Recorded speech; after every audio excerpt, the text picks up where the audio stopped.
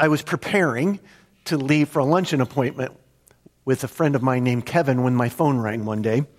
And it was Kevin on the other end of the line, and he said, Craig, I was just wondering if you would mind if I invited a guest to lunch with us today. And of course I said, sure, as long as he's paying, right? And so I got to the restaurant that day, and my friend Kevin's sitting there, and he introduces me to his friend, Tim. Tim, I'll try to describe him to you. He had kind of black curly hair, glasses. He was of average height. Actually, the word average would probably describe him perfectly. My first impressions of him were that he's just kind of an average, normal guy. But I eventually discovered that average did not describe Tim at all. The more we got to know each other, I soon discovered, for example, that he was a triathlete. Does anybody here a triathlete? Really? Nobody? Well, you guys know what a triathlete does?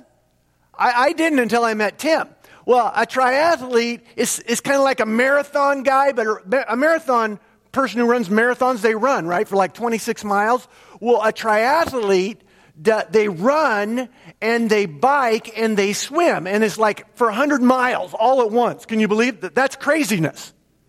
Which, the reason why I tell you that is that the average person would not pursue that, if you know what I mean.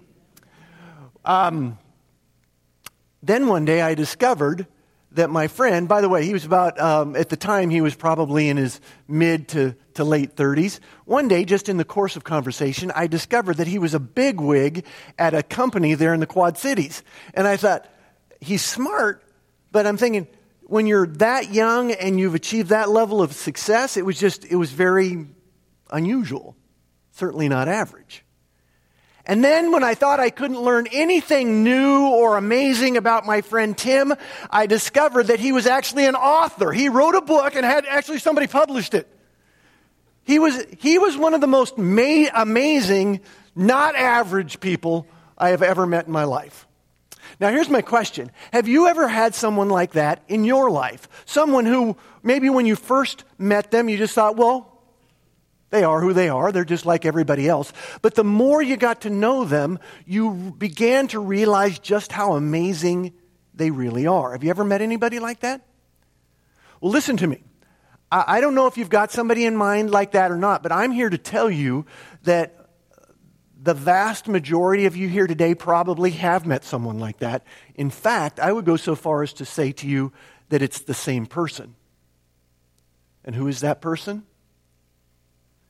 Well, he's known by a lot of different names, but primarily he's known as the Holy Spirit.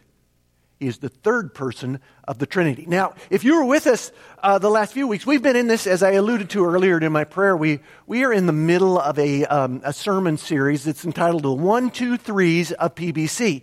And the purpose of this sermon series is to delve into the core beliefs of Christianity, first of all, but specifically to understand the core beliefs and the core values of Prairie Bible Church, because we're leading towards our celebration Sunday, which is going to be on June 9th. In the last few weeks, we've been talking about who God is. And we've discovered that God, we believe in something called the Trinity, right? God the Father, God the Son, and God the Holy Spirit. And today, we're going to be discovering things about the person of the Holy Spirit. This amazing person that all of you have met, I suspect, but you really don't know. So, if you're ready, let's get to know this guy.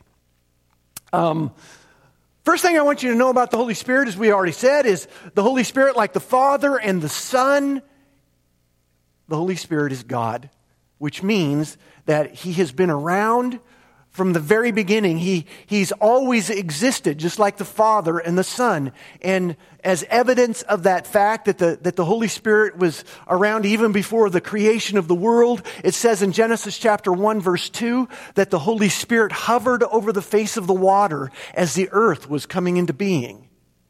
You already knew that, though, didn't you? You knew that the Holy Spirit is around forever and was there at the creation. But let me tell you something that maybe you didn't know about the person of the Holy Spirit. Did you know that the Holy Spirit, in the Old Testament times especially, unlike today, the Holy Spirit's activity was very targeted. Maybe that's the best way to say it. The Holy Spirit was only active in certain ways and in certain people's lives. The Holy Spirit was only active in the lives of people like Abraham and Isaac and Jacob. The Holy Spirit was only active in the lives of the kings like Saul and King David and Solomon and in the lives of the prophets. Now, why would that be?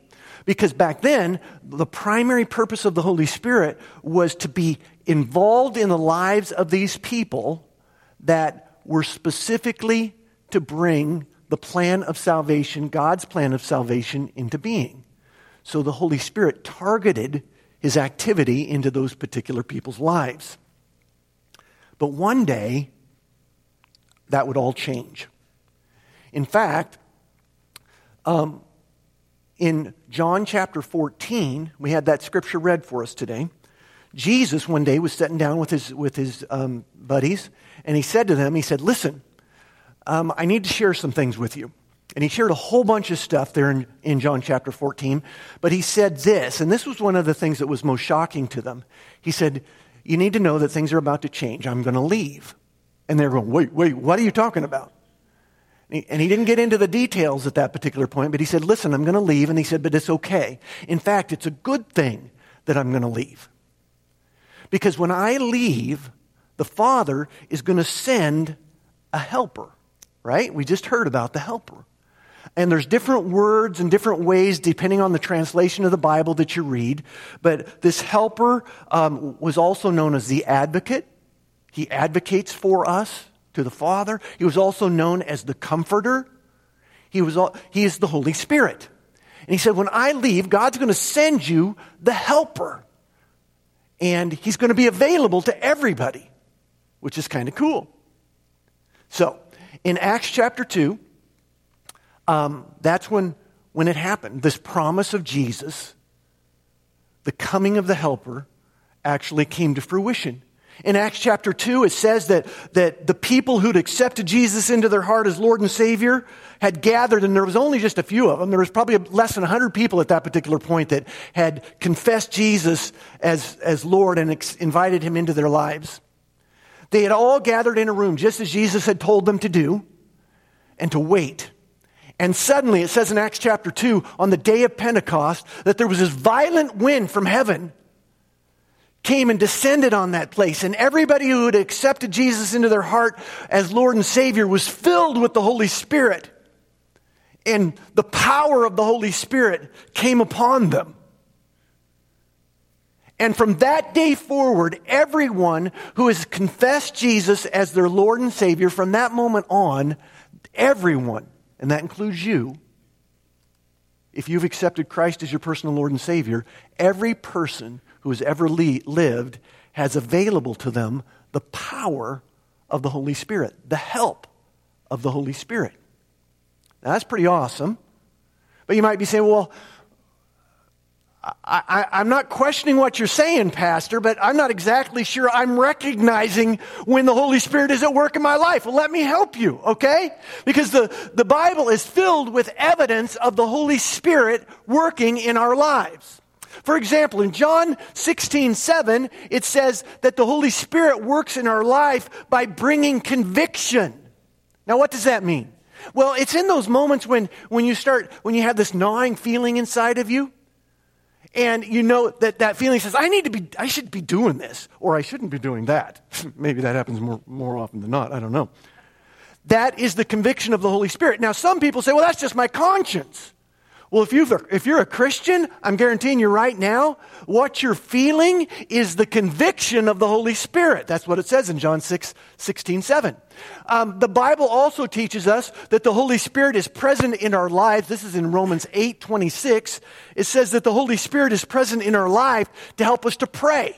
Have you ever had those moments in your life when you just didn't have the words to express what you're feeling?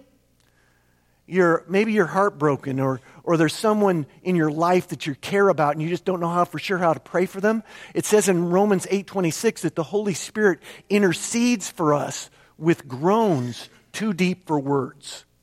So in those moments when you're afraid that you're not articulating your prayers the way you need to, take heart, because the Holy Spirit is interceding for you with the Father to give the word that is in your heart to the Lord. It says in 1 Corinthians 2:14, it says that the Holy Spirit is there in your life in moments of revelation, in those aha moments. Have you ever had those moments when you're reading your Bible? You've read your Bible, you've read that same verse 1,000 times, and all of a sudden you're reading it and going, that's what that means. You ever had that happen? How could that? I read that 1,000 times and I'm just getting it today. You want to know why you're just getting it today? Because the Holy Spirit says this is the day you're supposed to be getting this. Because the Holy Spirit is active in your life, moving in your life and revealing things to you exactly when you need it, in the times that you need it. You see? See how the Holy Spirit, it's like that friend that's been in your life? And that the more you get to know this friend and all that this friend is and all that this friend does, you find yourself more and more amazed by this guy. That's the Holy Spirit. And I'm here to tell you that this Holy Spirit will never stop amazing you if you keep trying to discover more about who He is. For example, did you know that on the day that you accepted Jesus Christ as your Lord and Savior, on that day, the Holy Spirit gave you a birthday present? He did. It's called the gift of the Spirit. In 1 Corinthians chapter 12, other places in the Bible, by the way, too, but there's a big, long list in 1 Corinthians chapter 12 in particular that lays out all the gifts of the Spirit. And everybody that has ever accepted Jesus Christ as their Lord and Savior has at least one of these gifts that's found in the Bible. Now, these gifts, some of them are gifts that you're familiar with probably, things like teaching and administration, but others are more unusual. Things that you may not be aware of, or maybe that you didn't even know existed. Things like prophecy. There are still prophets today. Things like healing, supernatural healing, and discerning of spirits, and speaking in tongues. You're going, what in the world is all that stuff? Well, the better you get to know this person of the Holy Spirit, you could have one of these gifts. And you're saying, I know, this is what, I want that one, or I want this one over here. Well, listen to me. That's not the way it works. It's not your prerogative to get to choose which one of these gifts you want for your spiritual birthday. It is the prerogative of the Holy Spirit to decide which of these gifts He's going to give. And it is your prerogative, or your responsibility, maybe better said. It is your responsibility to mature and grow in the faith so that the Holy Spirit can use those gifts within you to minister to the world for the sake of the gospel. You see, here's the deal. I would venture to say that there's a large majority of us in this room today that don't even know what their spiritual gifts are. You may have been Christian for most of your life, and you may not even know what your spiritual gifts are. You want to know why? Because it's your responsibility. It's not my responsibility as your pastor. It's your responsibility as a Christian to invest in your faith, to mature and to grow, so that as you mature and grow, those gifts will become available to you. They've been set aside from the day you accepted Jesus. But they only become available to you until you're mature enough as a Christian to be able to use them for the sake of the gospel. Because here's what these gifts are for. Even though they belong to you, they're not for you. That seems kind of weird, isn't it? But it's true to the nature of God. You see, the nature of God is that As you grow and you mature, you realize it's really not about you. It's about others. And those gifts that God has set aside to be used in you are to be used for others by the power of the Holy Spirit. Whew, that's a lot of stuff, isn't it? Actually, the things that we've learned the last 3 weeks about the Trinity, that's a lot of stuff. So let me just stop this morning and try to summarize everything that we've learned the last 3 weeks by saying this. God is Father, Son, and Holy Spirit. Each one has a unique expression of the nature of God as its purpose, as His purpose. But I'm going to let you in on a little secret. All this stuff that I've shared with you about God can actually be boiled down into one word. Who is God and what is the purpose of God? Father, Son, and Holy Spirit? Love. It says in 1 John chapter 4, it says, therefore love one another, for love is from God. Those who do not love are not born of God.